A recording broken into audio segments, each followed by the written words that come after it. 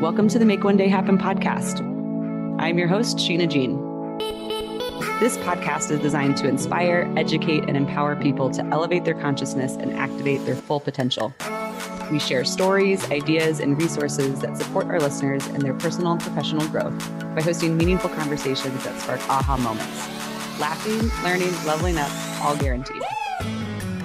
We'll be hearing from innovative thought leaders, CEOs, professional athletes, best-selling authors, musicians, and more as they share lessons they've learned along the way and ideas that could change the world. A great podcast doesn't happen without a great team, and we're proud to partner with Lost Range CBD and the Plug Agency to bring this show to life. So pull up a seat and let's get to it.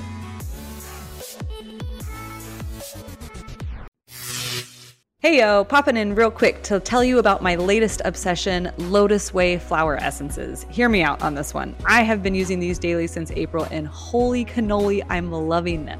We met at an event in Arizona and they were like, hey, are you interested in experiencing more clarity, focus, and peace? And I was like, hey, yeah, those are some of my favorite things that I help people find too. And I would always love more of that. So I've been using their elixir, their spray, and their oil. The elixir is my favorite. It's like a tincture that I put in my morning beverages and my water throughout the day. Then I also mist myself down with their spray and of course anoint myself with their oil in the afternoon.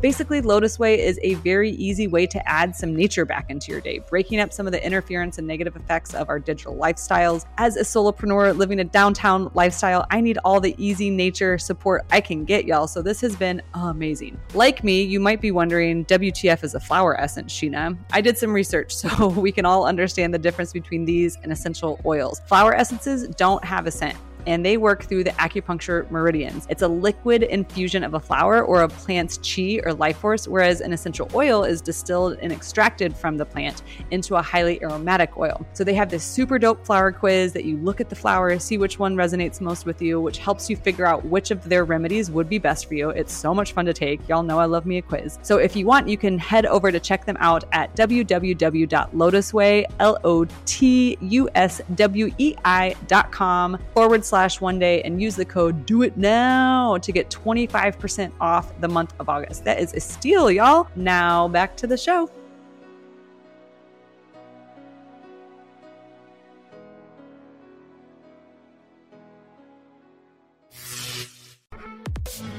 You guys, welcome to the Make One Day Happen podcast. My guest today is Brian Johnson, aka BJ the Dreamer. BJ is a lot of things, you guys. He is a best-selling author, an inspirational speaker, a red carpet host, and a producer for the greatest late night segment of all time, aka James Corden's Carpool Karaoke, just to name a few. And I am so stoked to have him on season 1. Really excited for him to be here. We met about a year ago in San Diego at a Brendon Burchard conference, and we sat down next to each other, realized we both got the memo, and we're wearing camo pants. So we formed a camo squad. And are you wearing your camo today, Brian? I have my camo mask. Your camo mask. I have my camo mask. Yeah, I have my camo mask today. Okay, perfect. Well, welcome. Thank you so much again for being here today. Why don't you start off by giving the listeners a sense of who you are and telling us your story?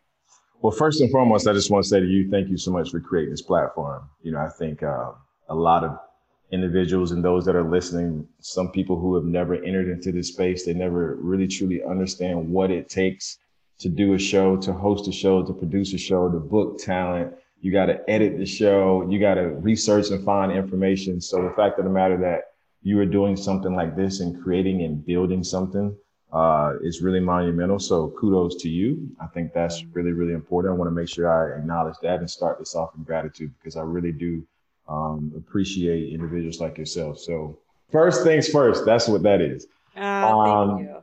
Secondly, you know, for me, when you read my bio, it's not a true description of who I am because every day things are changing, things are evolving. These are some of the highlights and things that I've done. And I'm grateful for some of the, you know, a lot of the things that I've done. And if you look at my bio, you're like, who is this guy? What does he really do? Because I'm kind of all over the place. And I see myself more as a Renaissance person and a person that's always like seeking to immerse myself into the different verticals of life that I feel connected and drawn to, you know, from a creative standpoint, but more, I'm just really on this path to inspire the world more.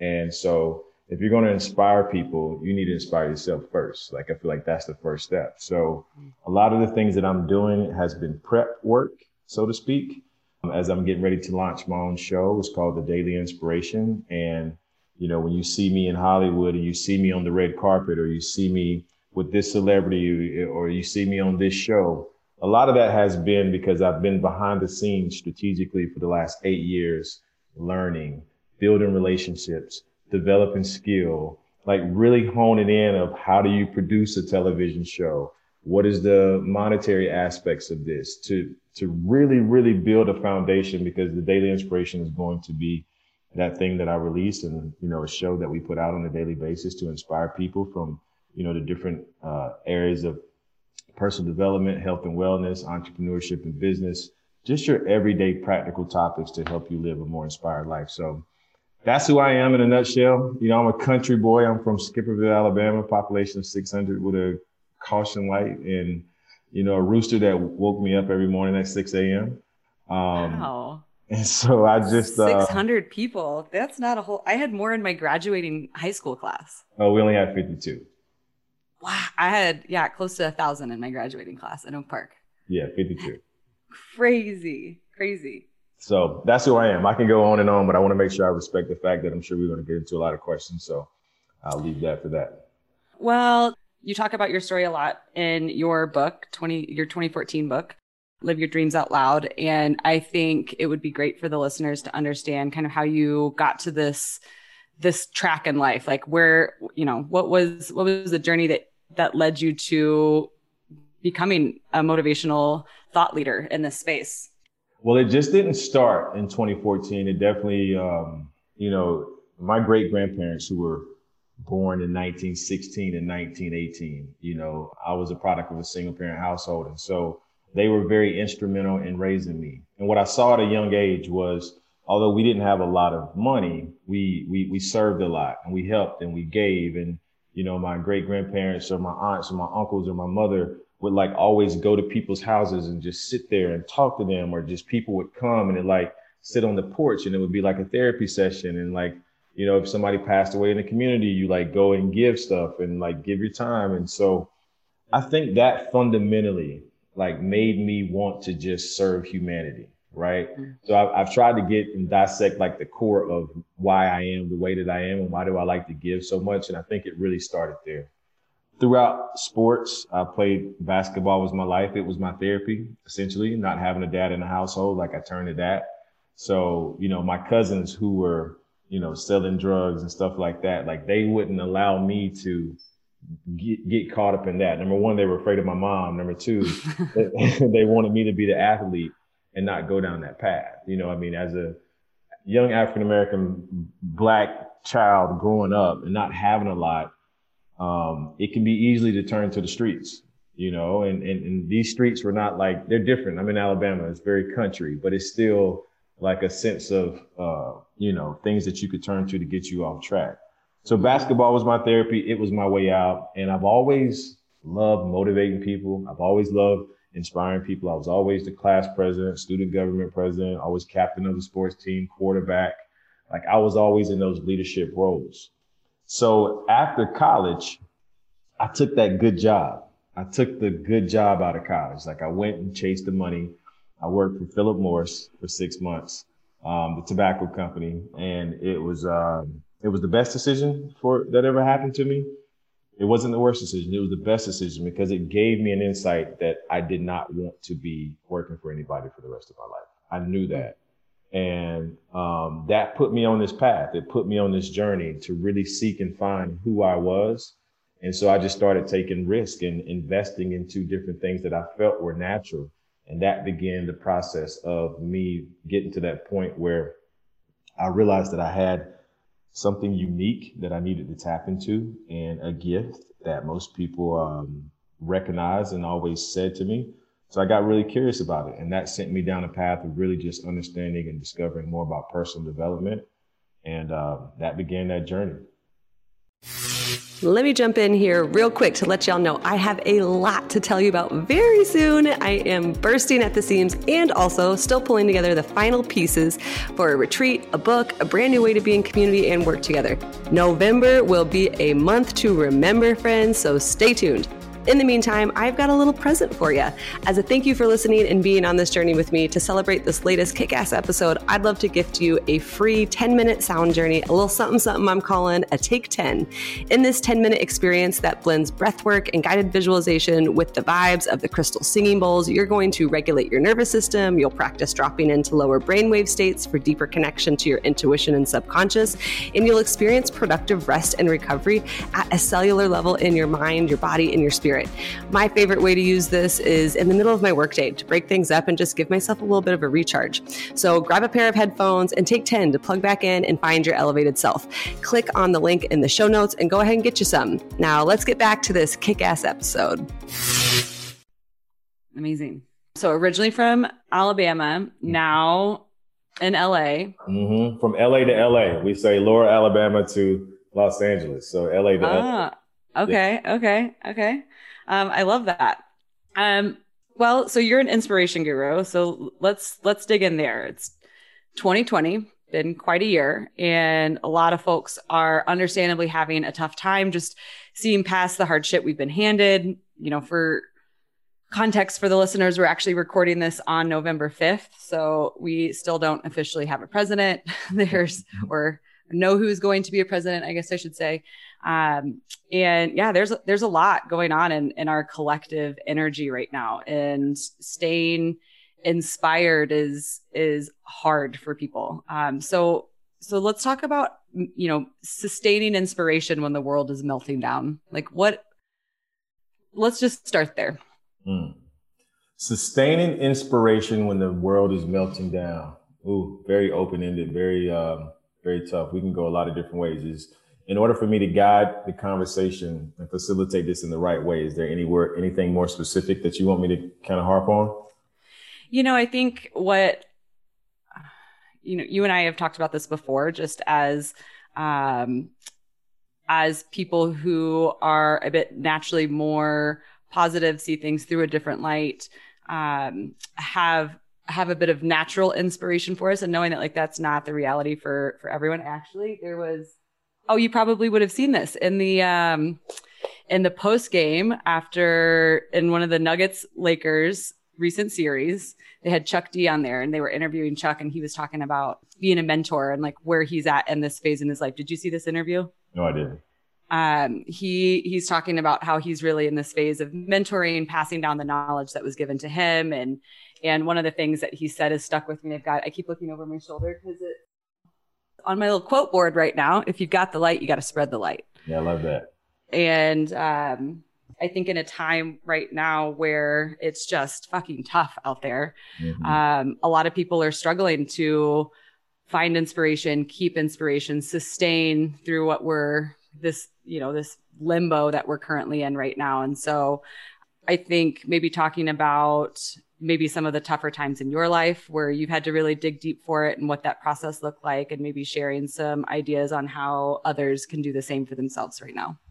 Yeah. So I think, of course, this year is unprecedented. The things that we've witnessed and experienced this year, we've never witnessed. Well, I'm not going to say we've never witnessed, because if I go back to the 60s and 50s and what was transpiring then, but what I'll say, present day, we haven't seen anything like this. And it's been very tough, from the inception of Kobe Bryant passing away to, George Floyd, to a global pandemic, to civil unrest, to, this election that has got people, so scattered mentally and thrown people into a funk.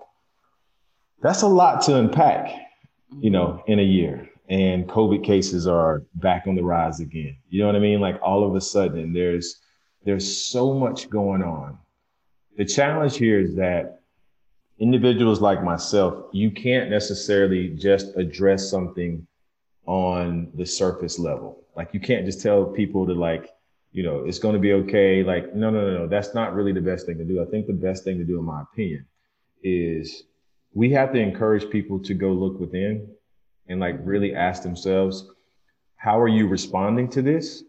And if you're responding to this in a way where it's creating a lot of worrying, a lot of stress, then we need to dial back and fundamentally get to that place of understanding you have a responsibility and you owe it to yourself not to allow certain things to derail you. Easier said than done, right? But I think you have to get to the core fundamental understanding of who you are, why you're here. And when you begin to assess those things, I think the worldly things that are going on, those things become less meaningful, so to speak. You know what I mean? The stresses of the world. The impact of them doesn't land as hard. Absolutely. Because it's not fair for me to sit here and say, listen, like I don't allow these things to get to me because I've been doing the work for the last 15 years. I've been studying personal development. So when situations do arise, I have a system, that I actually go back to. And so if I feel the stress of life coming onto me, I'm like, nope, I am not going to allow that to happen. I am going to go to my system and my processes and things that I do, whether it be meditation, whether it be working out, whether that be serving and helping somebody, whether that be going on a mini adventure, whether that be taking a different ride home, whether that be going to go paint to find some sort of creation, whether it's something that completely takes me out of my current state so that I'm not allowing all of that to consume me. So I think we just have to get to the core and create more of a system about and understand who we are and put things in place. But like I said, I can't just necessarily say and tell people like, you need to go find some inspiration. You need to go find some motivation or some encouragement. It's been a heavy year. It's been a tough year. But I think my advice to people always was at the beginning of this is the time to go inward. I think you need to go inward. And people are like, what does inward really mean? This is the time where you really need to peel back, disassociate yourself with the noise, and start asking yourself some questions. And those questions are, who am I? What matters to me the most? What am I doing on this earth to contribute and help humanity? Am I really taking care of myself? How's my relationship with my friends and my family? Like just some simple, basic things to really get back to the core of who you are as a human being. And I think that's really important. I love that because it's not a one size fits all inspiration prescription at all. And having that toolkit, that thing that you dip into, mine, solo dance parties. Like that's like one of the things, like exactly. If I am like getting in my head, I'm like, all right, like throw some, my neighbors must fucking hate me because my speakers are not quiet and I don't care. Yeah. You gotta find the things that light you up and that get you out of your head, get you into your body. And you have to dig deep. You have to ask yourself some questions and be willing to look at the answers and maybe not like what you find, but also like accept what you find. Like there's this compassion to find for yourself and recognize that we're all human. We all have shit and we can all grow and learn something new and move forward from that. Are you having the Taylor Swift parties over there? Is that what it is?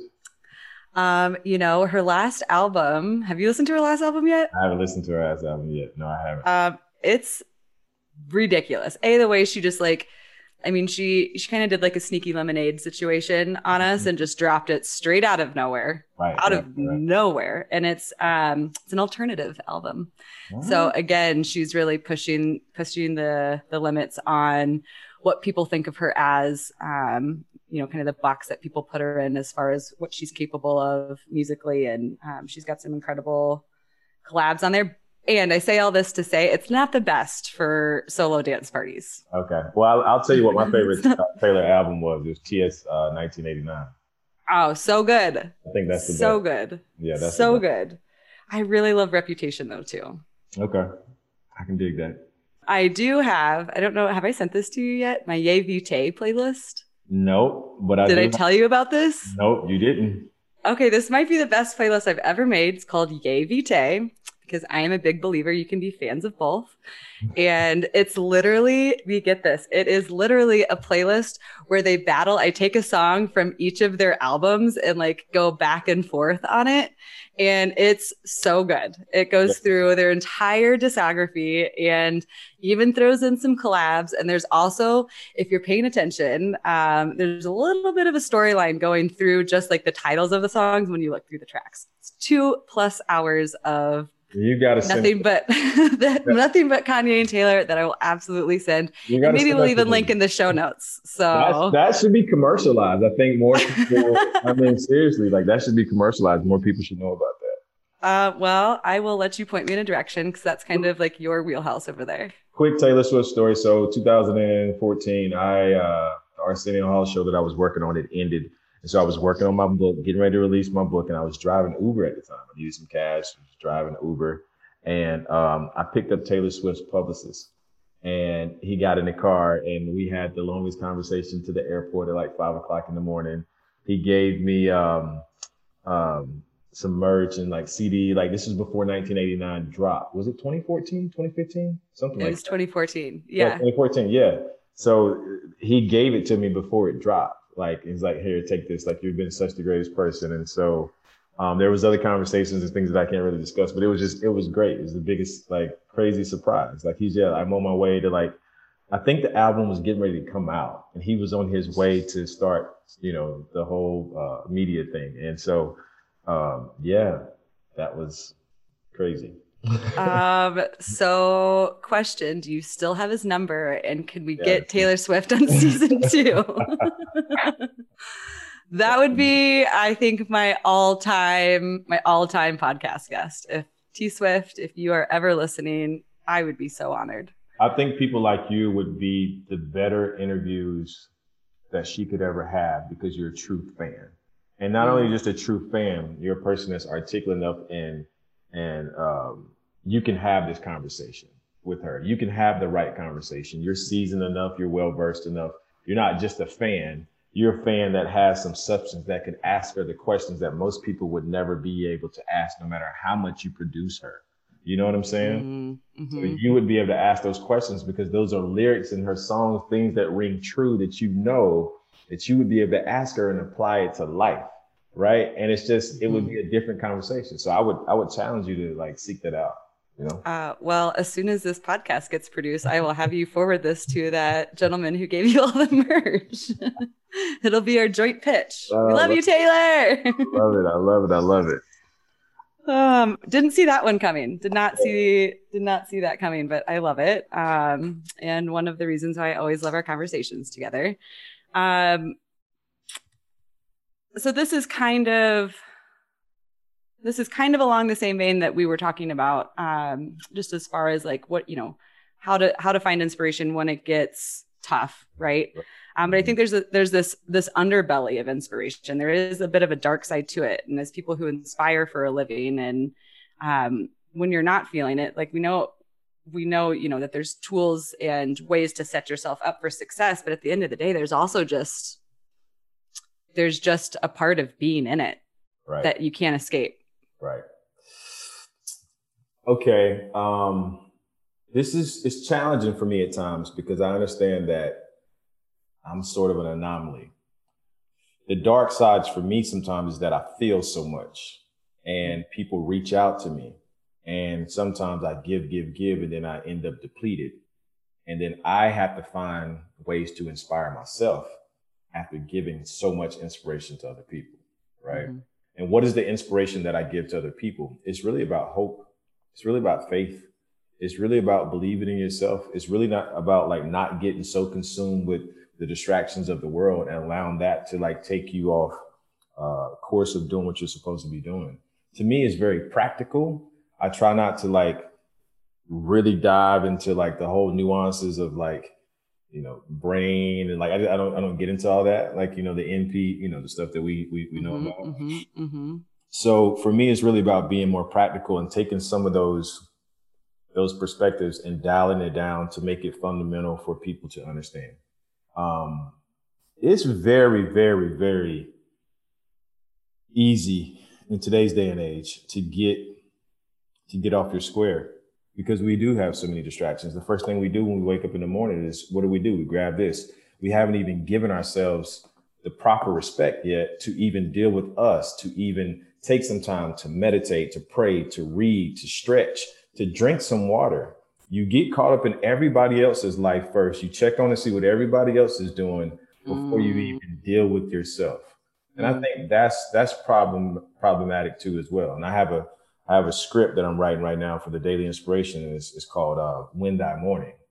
But winning thy morning doesn't necessarily start in the morning. It starts at night.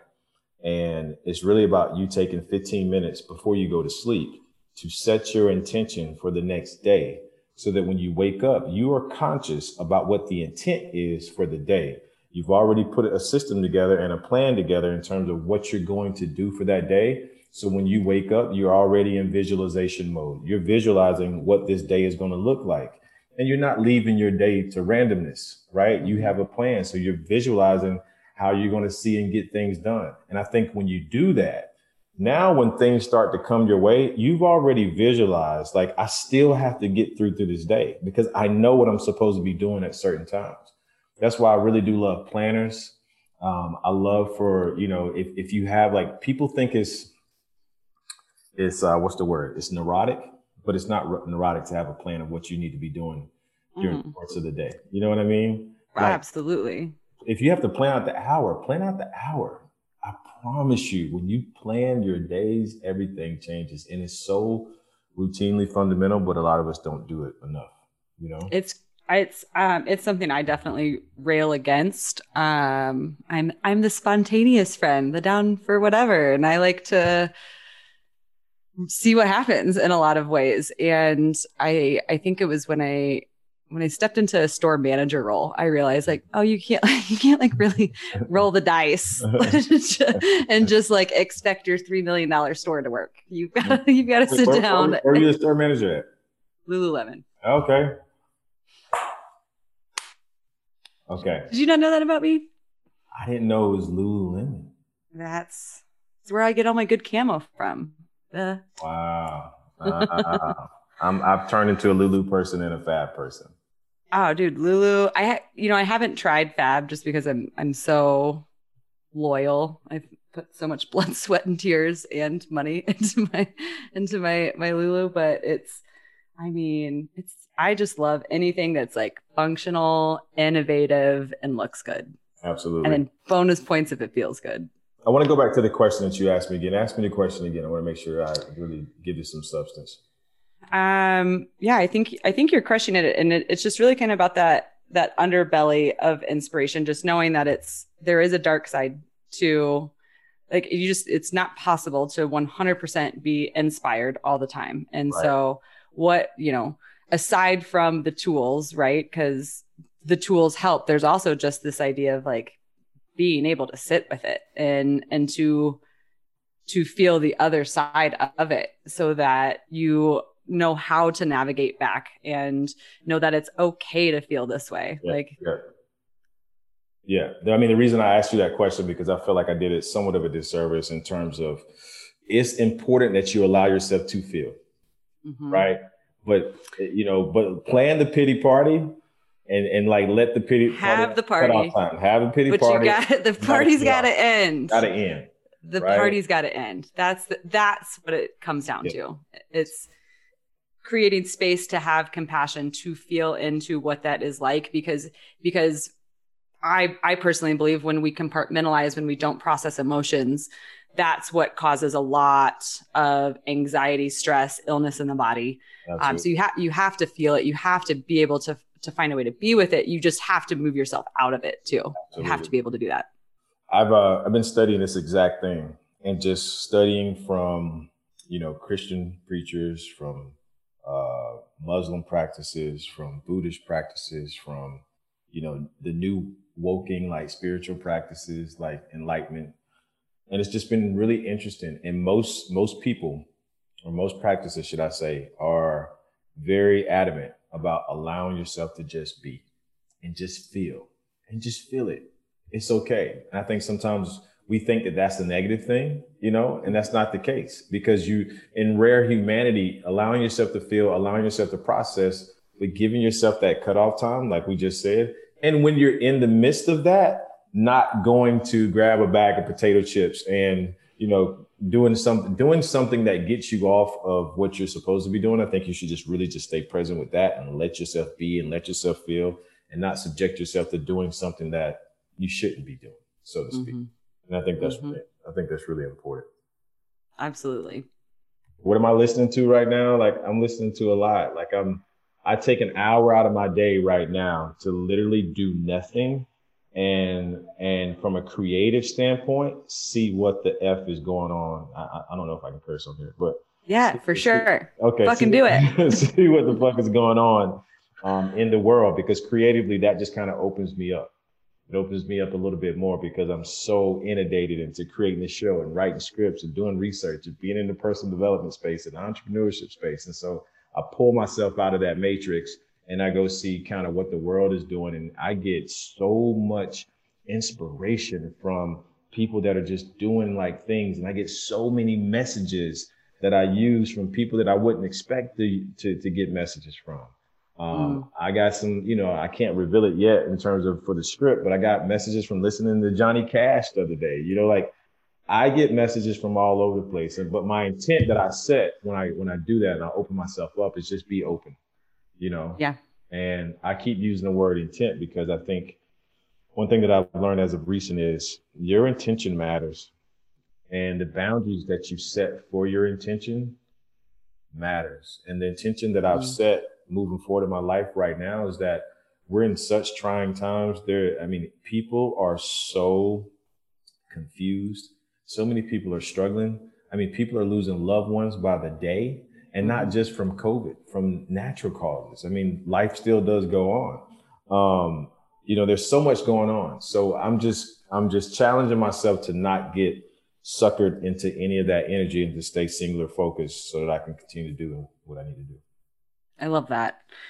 Intention is a big part of my life and kind of where I set a yearly intention. I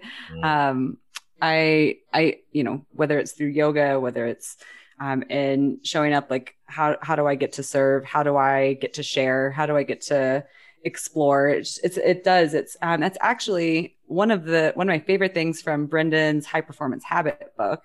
Okay. Is his practice before anything that he does. Like anytime he's transitioning, he stops and he pauses and like, what's my intention here? Like, how do I want to show up? And he even does it in like the smallest moments of like, okay, now I need to go respond to a few emails. What's my intention? And then it's like, okay, now I'm taking this call. What's my intention? And it's something that, I strive for sure. Right. And it's hard to catch in every single moment, but the more intention that you can bring to something, the more you get out of it. Man, I love that dude, man. He's really changed my life for the better, and sometimes, I always tell him, like, I want to grow. I want to be like you. Like I strive to be like you. You're a human being that gets it. You've been doing the work for 20 plus years.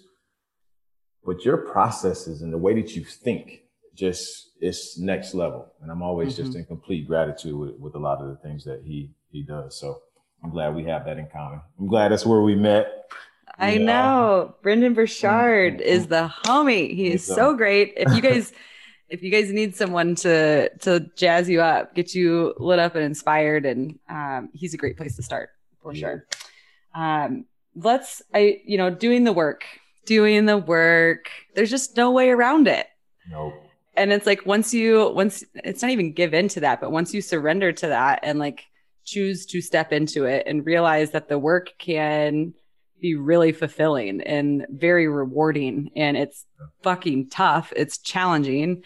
However, there's so much on the other side of that. And I think right now with where we're at as a nation, there's a lot of work that needs to be done. Yeah. There's a lot of work that needs to be done. And, I think the responsibility of that work is on white people right now. It's really helping.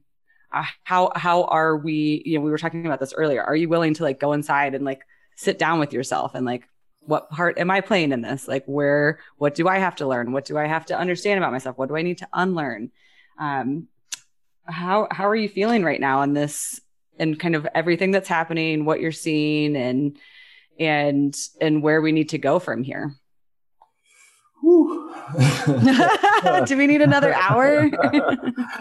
Yeah, that's tough. It's tough in the sense where fundamentally it's very disturbing. I'll say that. It's very disturbing to see the responses in response to our current leader and a lot of the things that he says and does. Like even just, man, going back to this, it was so sad that George Floyd had to die. But damn, did it not showcase things that we as an African-American man, things that I've been dealing with my whole life. Mm-hmm. I told people, like, listen, I feel like I've been in a pandemic my whole life, because if I leave out of my house, I'm not sure if I'm going to come back. You know, you get pulled over by the cops. Like, there's just certain things that you just know to do and not to do when you get pulled over by the cops. You know, I've been pulled over by the cops, and the first question they asked me, guns drawn, come straight to the car. I'm in Beverly Hills. I drive a Prius, and you pull me over, guns drawn. Have you ever been to jail? I mean, I'm damn near about to wet my pants or shit on myself because I don't know if I'm about to die. Why do you have the guns drawn on me? And why are you asking me if I've ever been to jail? Mm-hmm. You know what I mean? Growing up in Alabama, racism was a lot of my inspiration too, as well, because I realized that like life couldn't really be like this. And all over, I knew the space that I was in. My pericope was my pericope. I knew it wasn't just this. What I want people to get from this, listen, you know, my family is very mixed. Racism has never been taught. Growing up in Alabama, it was tough, very conservative. And the thing that really bothers me today is that as I look back in this all, the thing that we deny the most is that we don't consider racism to be a national threat to security. Mm-hmm. Like it is. It is. There are hate groups that strategically have been formed to do so. When you look at how this country was created, man, like the simplistic way, without going into all the historical context,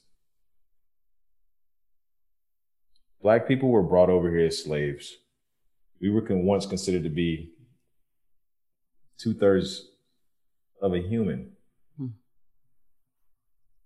The fight and push for equality has been tough. It's been a very challenging one. And I think the thing that hurts the most is that we are just fighting to just be considered to be a human being. Like, can we just be a human being? Like, can we, and people who are so programmed and conditioned to think, to act a certain way, because racism is taught. It's taught. And if you never get yourself or take yourself out of your bubble, it's very tough to really, truly understand how a person like me feels. Because to sit here and say that Black people aren't racist is not true. But I feel like Black people's racism is in response to actual racism that's been placed forward. Like, you hate me because I'm Black. I say hate. You dislike me because I'm Black. I dislike you because you dislike me because I'm Black, and it shouldn't be that way. Mm-hmm. There is this conversation is so big. And it's like, at the end of the day, we're missing love. And it's very hard to say that you love God, but you hate Black people, or you're like, it doesn't align with me. You know, to a lot of the people in the South who profess to love God, like, I'm a Christian. Okay, well, there's a difference between being a Christian and practicing Christianity. You go to church on Sundays, you profess God, you profess your love for God. And this is the environment that I grew up in. But then as soon as you get out of there, like, you're hating me because of the color of my skin. It just doesn't make any sense. Mm-hmm. Yeah, I think, so much there. It's a lot. And like, yeah, it's just, you know, don't think any one conversation will ever fully do it justice. There is a video of a Princeton professor, Eddie Gould, going around right now, that I think, is really, really, really good to watch. It gives some interesting perspective. And that, a lot of America is a little bit shocked at the results right now, or that it's so close. And it's like, no, actually, this is just who we are. And we've never had the balls to like really look at ourselves and like how we're showing up for each other or not and I think when George Floyd was murdered, I woke the fuck up in a way that I didn't see coming. And, growing up in a diverse neighborhood, having lots of cross-racial relationships, I kind of I'm already anti-racist. I'm cool. Like I'm definitely not racist. Yeah. And the amount of work that I've put into like actually being anti-racist in the last 6 months is substantial, because I didn't realize, and I think there's a ton of white people out there that don't realize the subconscious like patterning that is happening for them, that has been passed down from generation to generation, that exists, that keeps you blind to privilege. It keeps you blind to the idea that white supremacy is even still a thing and still happening, right? Like the entire system is designed to keep us ignorant to it, because that's how it stays in place. And so,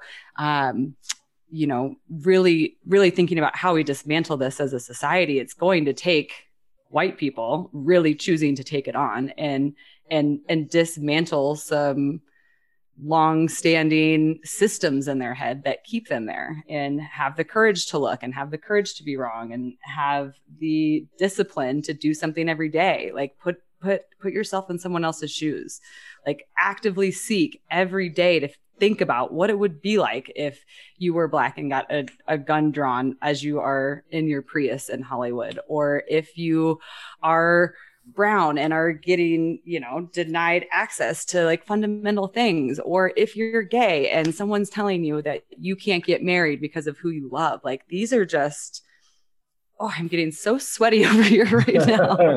It's just so wild to me that people haven't really stopped to take some time. Like you have to make time and space for it. You have to, and the burden at this point, and it has always been, but is on white folks to really wake the fuck up and start really taking a look at the game that we're in, and decide, like at least consciously make it. Like, I guess my frustration with where we're at as a society right now is I think there's a big group of unconscious white people that don't get what's going on.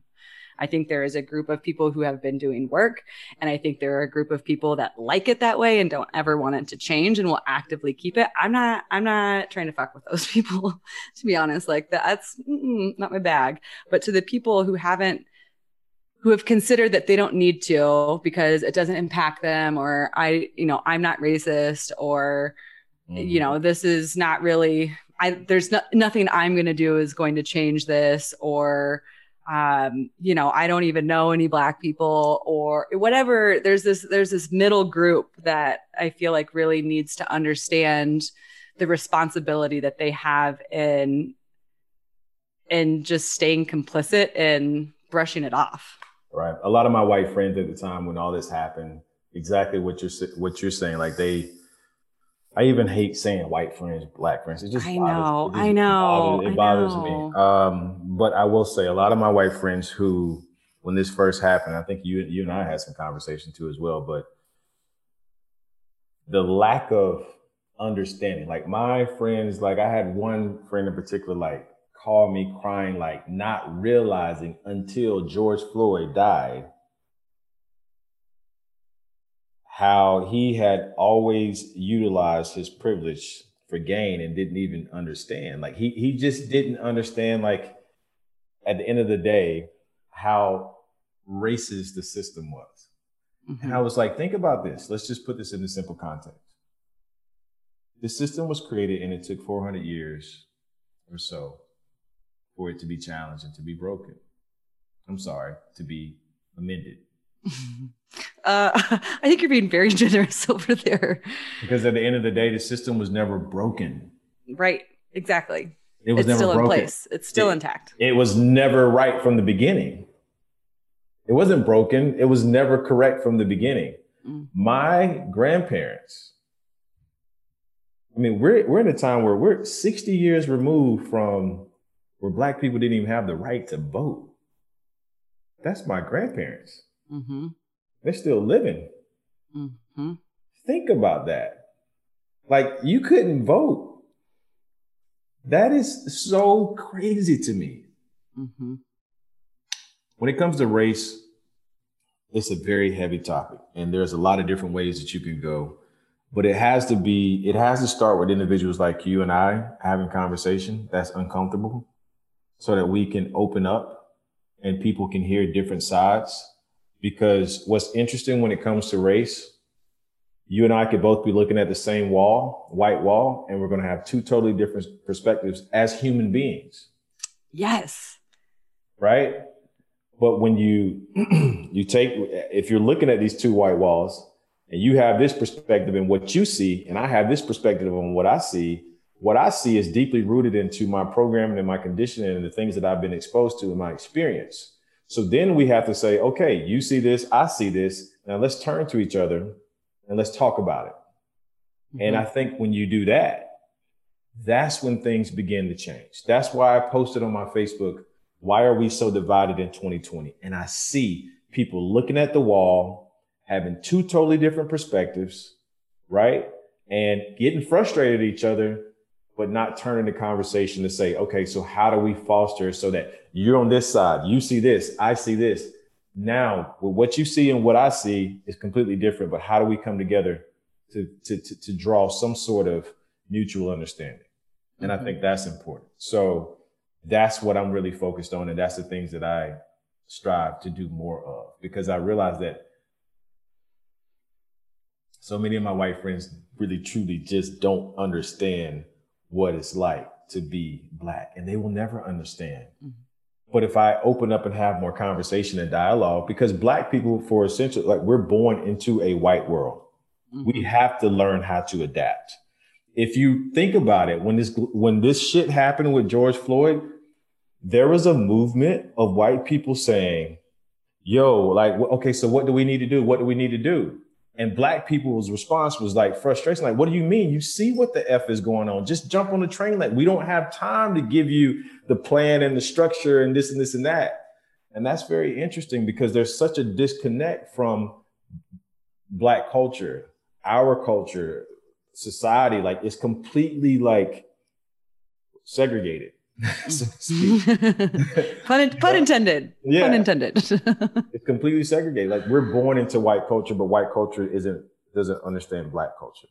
And it's interesting when I even think about hip hop and how, you go to concerts and you see, majority white kids and they're saying the N-word, and it's not even about that. I feel like hip hop has done a lot for race relations that we don't even truly understand. And it's so interesting to see people that are not of color embrace the struggle. And it's something unique because they see the struggle, they feel the struggle, but they see like the aspiration and the inspiration in terms of like us coming from nothing, going to something, and the things that we glorify sometimes can be deemed as, why are you glorifying that? And it's like, no, it's a celebration because I've been at the bottom for so long. Like, I'm just happy to be in a place of here because I was told I could never get to here. And I think people, they see that, the kids see that, and they take in that energy and they're like, what the fuck? Like, what's this life that you all told me about? Like, that's not what this is about. Like, these people are great. Like, I want to be like these people. And it's just so interesting to me. There is, I don't even know if I should say this on recording. Does that make sense though? Does that make sense? Yes. Okay. So there is a conspiracy theory, which I am all for, a good conspiracy theory. There is one about the music industry that happened back in the late 80s, early 90s, where the music industry, hip hop, was on the rise. And for me, there's a difference between hip hop and rap. I would say that rap music was on the rise, and that there was a distinct conversation with music executives to force rap to be mainstream and really kind of push hip hop out of the way, and let rap be the governing message to help with, I'm going to use the air quotes, population control, and with subconscious messaging and glorifying things that will keep a population in their place, so to speak. Sure, for sure.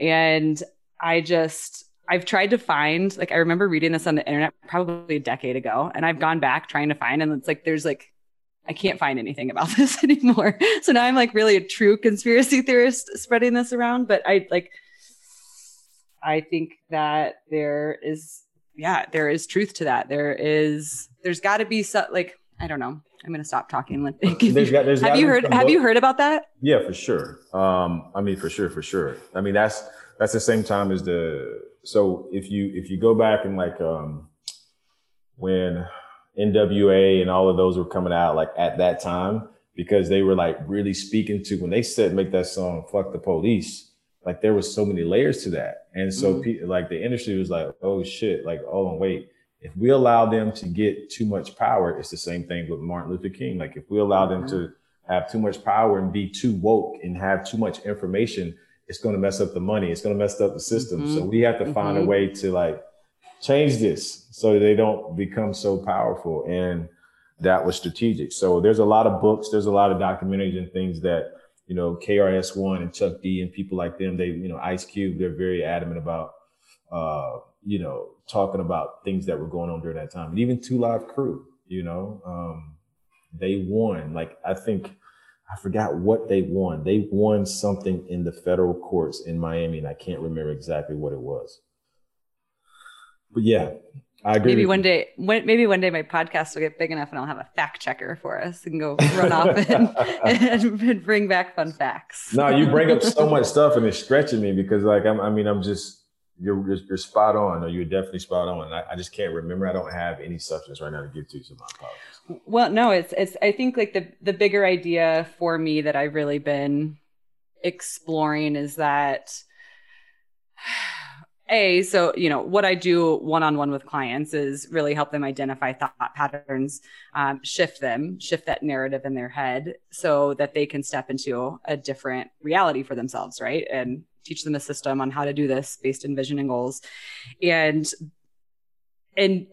having my own system, been doing that for so long, now as I'm like adding on the responsibility of deconstructing white supremacy and privilege and all of these things, it's like I'm seeing these correlations that as two different groups of people, we have these like collective mindsets, right? Like the Black community has their mindset, white community has their mindset, and it's those mindsets, if they're just left to their own devices, are what's creating a lot of what's happening here in our country. And it's our responsibility just as humans, like this kind of coming full circle back to what we talked about at the beginning of this episode, is like, it's your responsibility to sit down with yourself and like, where am I at on this? Like, what are my values?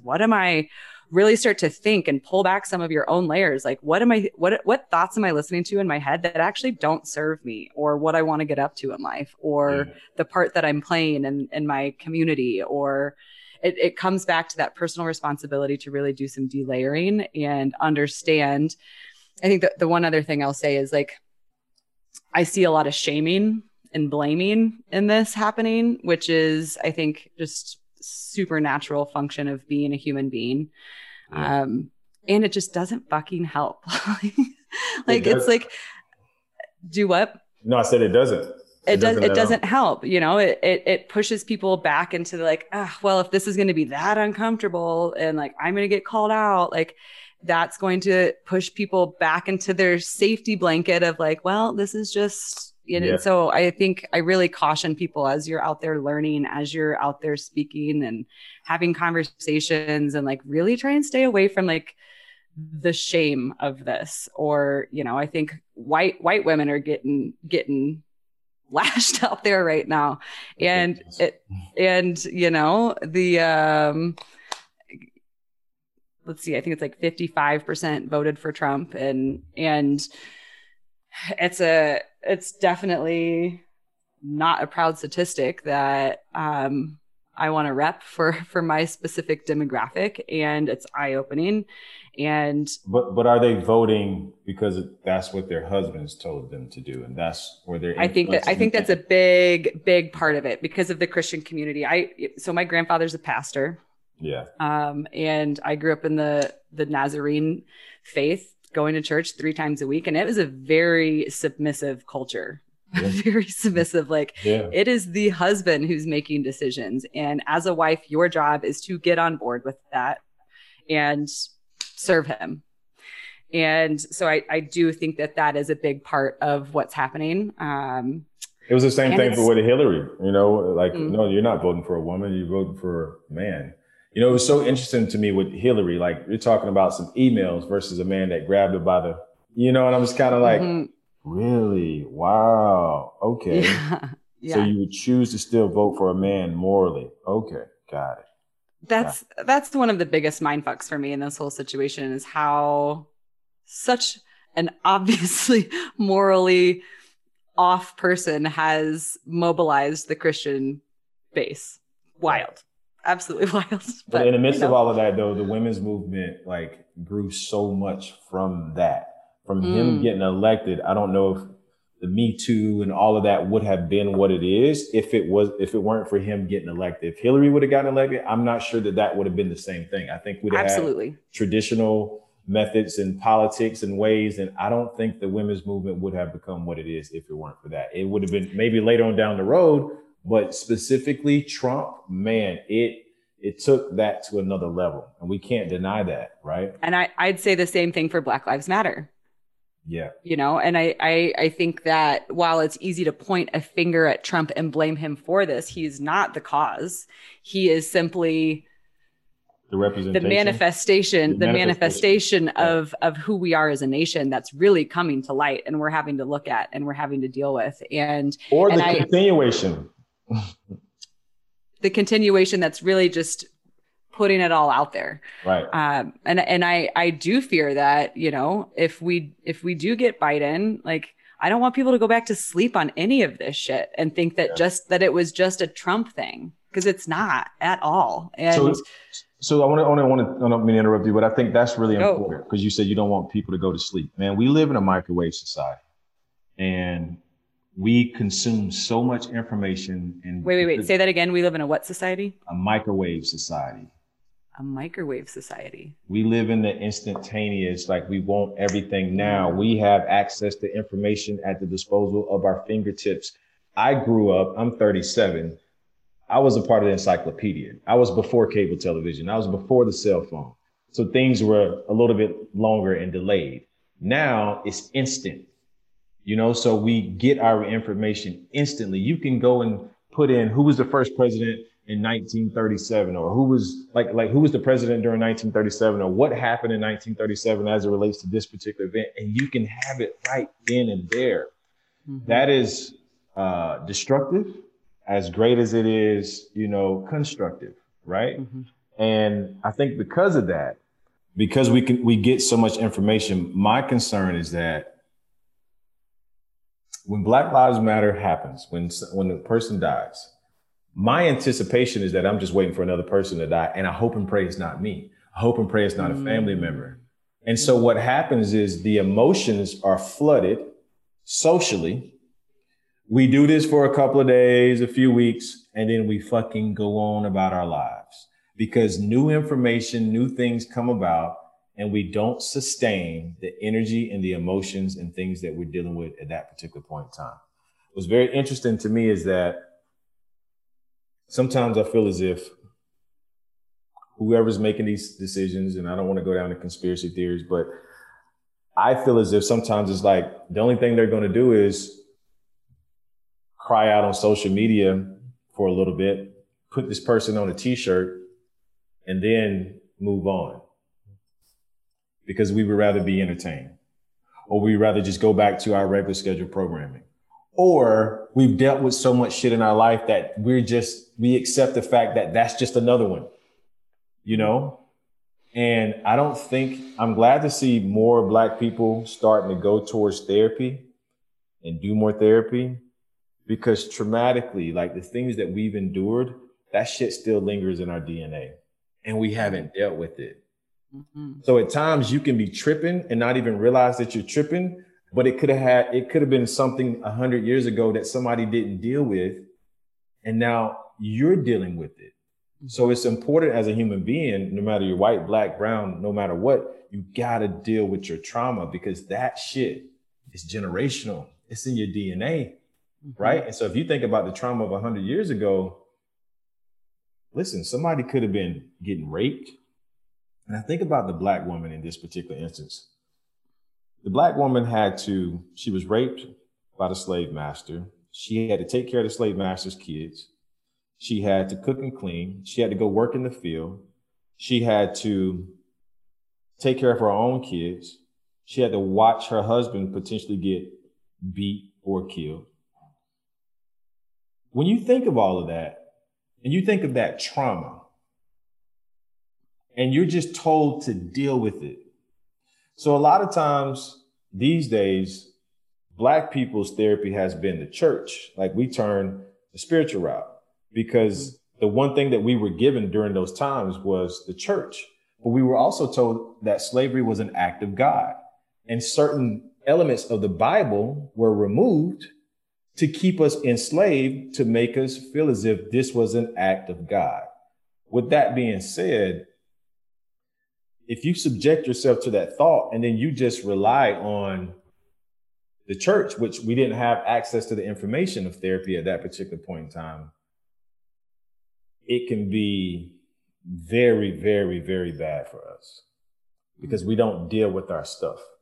We're just told to just lean on God or turn to the church. And no, we really need help amongst the many things that we constantly have to deal with on a day-to-day basis. So think about the things that the woman had to deal with.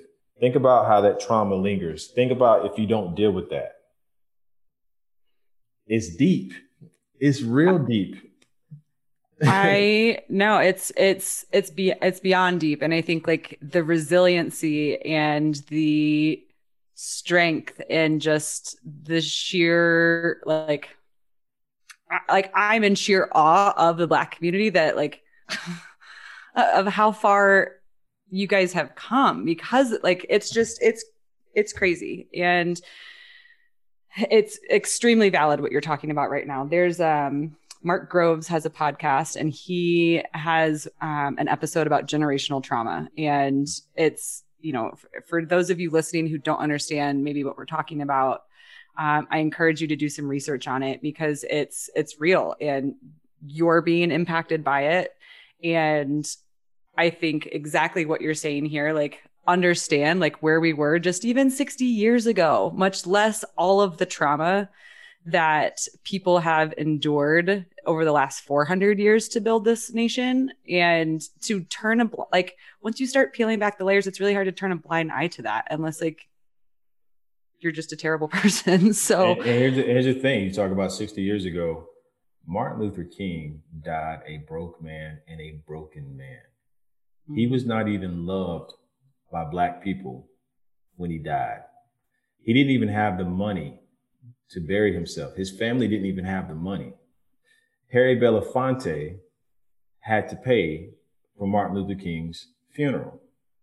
With that being said, I believe Martin Luther King grew very weary, because he understood like the true way of change was moving from the poor people's movement to economic prosperity. And as soon as he made that change, he ended up dying. I bring that up to say that it's very interesting that one of the most beloved people in the world that fought for Black people is one of the most quoted people in the world today, but wasn't even loved at the time of his death. Mm. That's interesting. So I flip that to say that, damn, the person that stood up for Black people wasn't even loved by Black people. And as soon as he got access to the information of, well, let me turn and let me start focusing on economic freedom, it seems like that's when white people said, no. He's getting too big. His movements are too big. Now he's talking about economic empowerment. It's just so interesting. So it's like, those are the conversations and things that like I love talking about, because that's the truth. And so it always gives so perspective. So it's not just about black and white. It's talking about how black's not liking blacks, how things just really, like, if you're talking about this life that we're living in right now, things haven't always been the way that they are. And everything that you see, there's always a story to it. I live in Hollywood. I've worked in television. I realize everything that you see is always important for you to do the research, because everything that you see that's presented to you is most of the time not as it factual. seems. Yeah. Phew. Yeah, we could go on all day. We could. I get it. I'll say this to you, for your listeners. I just want to be completely transparent. Before we got on, it was a conversation with us about setting our intention, understanding who your audience is, what you want from this show, who you are as a person, what you really want to do. And I just want to say, listen, at the end of the day, the great thing about life is that we're not always going to agree. You know, we're not always going to agree. And I'm not talking specifically about you and I, but yeah, you and I are not going to always agree. Everybody just doesn't always agree on everything. But the beauty in life is that you have a responsibility to yourself and to humanity to, number one, love, and number two, communicate. And when we communicate and when we share our ideas, our best practices, our experiences, that allows us to be more diverse in our thought. That allows us to be more a diverse universe. That allows us to come together and create a more beautiful world. And so for individuals like you who've created this platform, even asking yourself, man, how do I do this? How do I do this? Should I be doing this? Should I be saying this? I know what some of my people, I know some of the people that potentially may be listening to this, and I want to make sure that I'm just being responsible and creating a good platform. And I'm like, yo, just share your truth. Just be who you are, because you, Sheena, are a good person at your core. You're a great person. You're an amazing person. So when you're that person and you are who you are, people are going to get frustrated. People are not going to like some of the things I say, you say. That is perfectly okay, because your intention is to make sure that you educate, enlighten, inspire, and somewhat entertain people. And because you live by that, that's your mantra, so to speak, in a very non-scripted way. Continue doing what you're doing. Continue to be the beacon of light for people that you are. Continue putting in the work that you're doing, because I see it and I know it's tough and I know it's challenging, and people don't understand the work that you put into your life to just be the human being that you are. And you have a responsibility to humanity, right? Because you are actually taking the things that you've learned to do the work that you've done to now give that to other people to help enlighten them. Yo, that shit is heavy. That shit is heavy.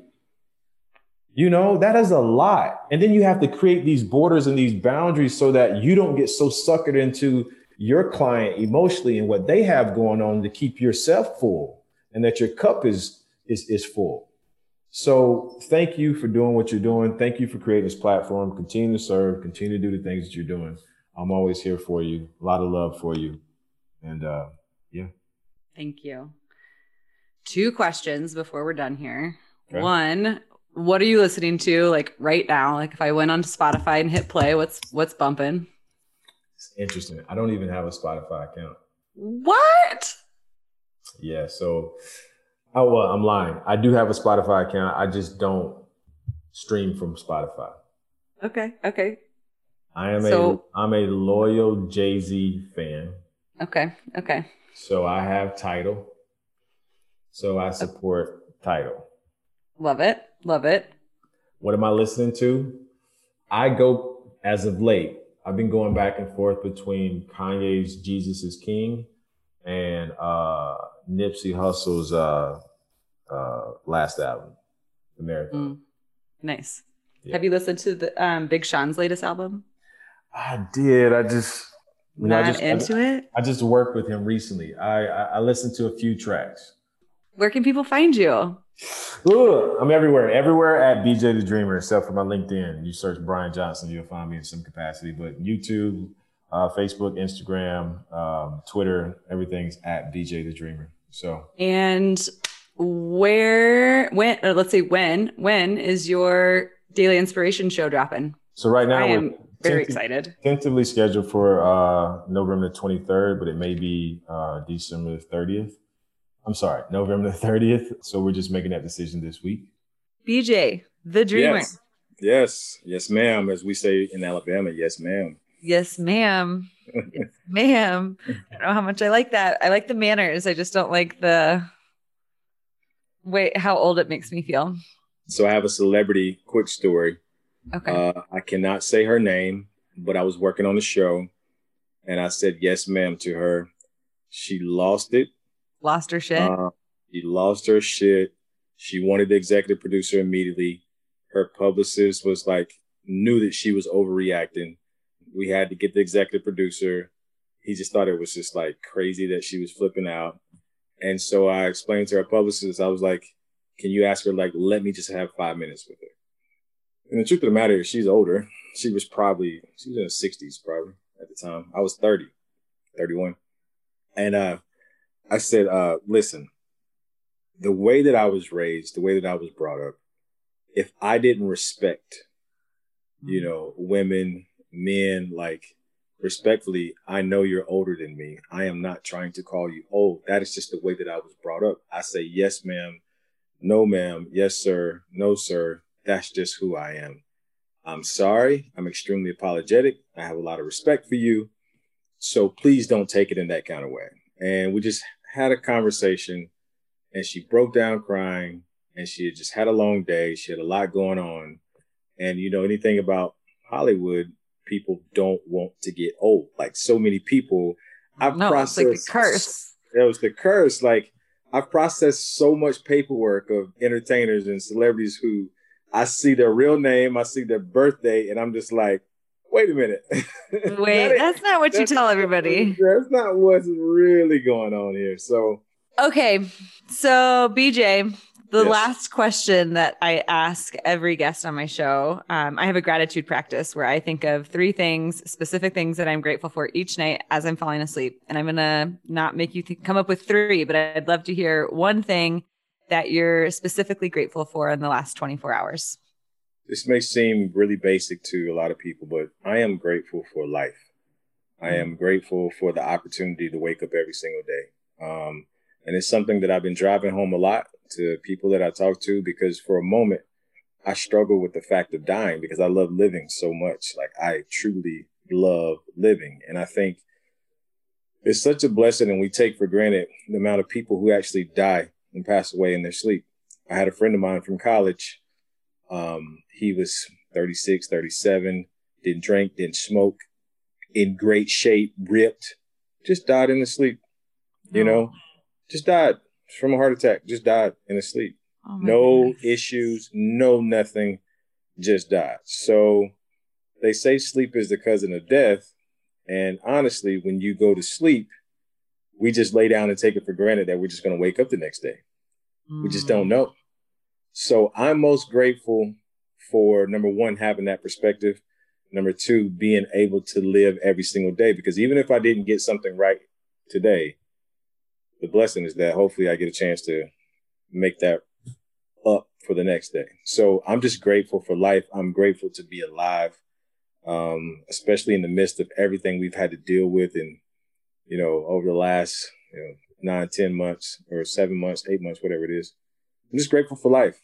I'm truly grateful to smile. I'm just grateful for life, all aspects of that come with it, to have great friends like you, to be healthy, for perspective. I'm just grateful, truly grateful. I'm truly grateful that you're alive, and I'm very grateful for your smile. So there's that. Where can people find you if they want to get in touch? What's coming up next for you? Give us all the goods. I'm very simple. Everything is at BJ the Dreamer, unless you're looking for my LinkedIn, then that's Brian D. Johnson. which is also my penmanship name too for everything that I write. Everything's at BJ the Dreamer. YouTube, Facebook, Instagram, Twitter, at BJ the Dreamer. Very simple. Love consistency. Pretty much.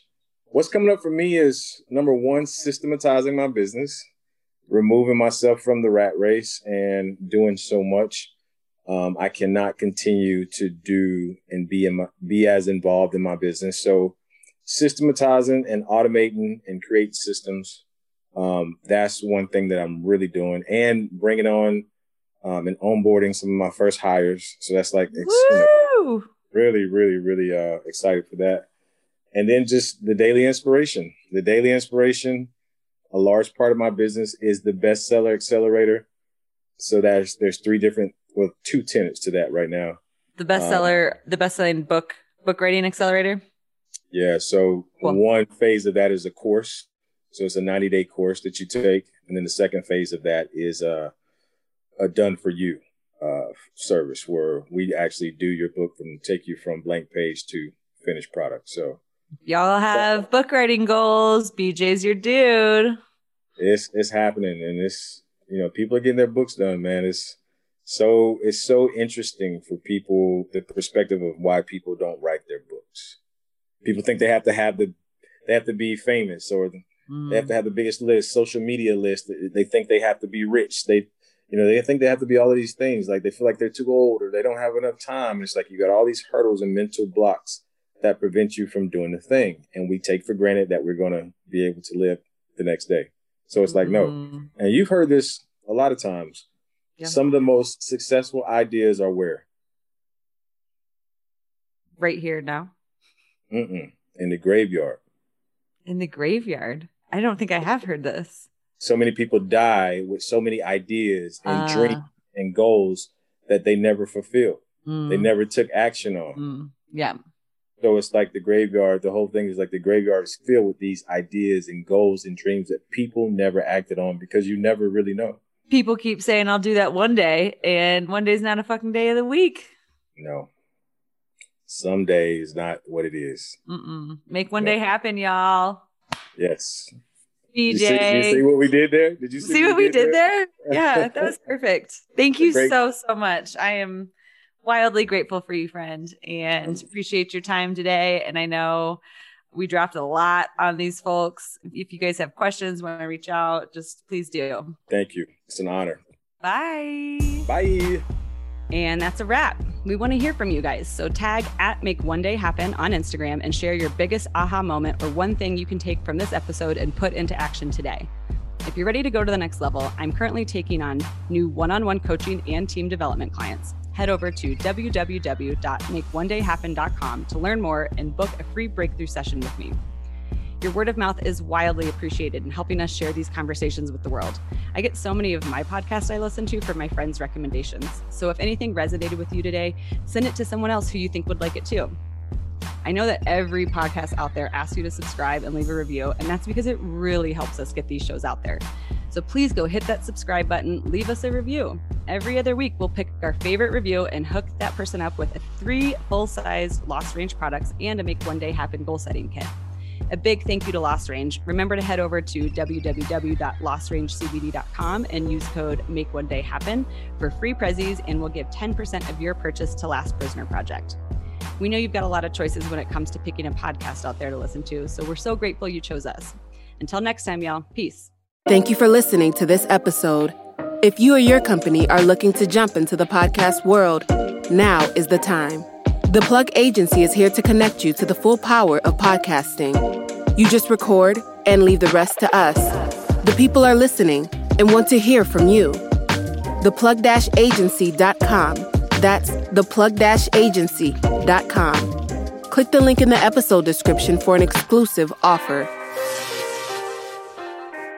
This is Sarah Hubbard, host of You and Me Kid, a podcast about starting and raising a family on your own. We just launched season 2, and I'm speaking with single moms, those still considering, and experts in relevant fields to give you a real sense of what the day-to-day experience of solo parenting looks and feels like. Plus, this season, I've partnered with California Cryobank, the #1 sperm bank in the U.S. So wherever you are in the process, this podcast provides some support humor, and helpful information. Listen to You and Me Kid wherever you get your podcasts.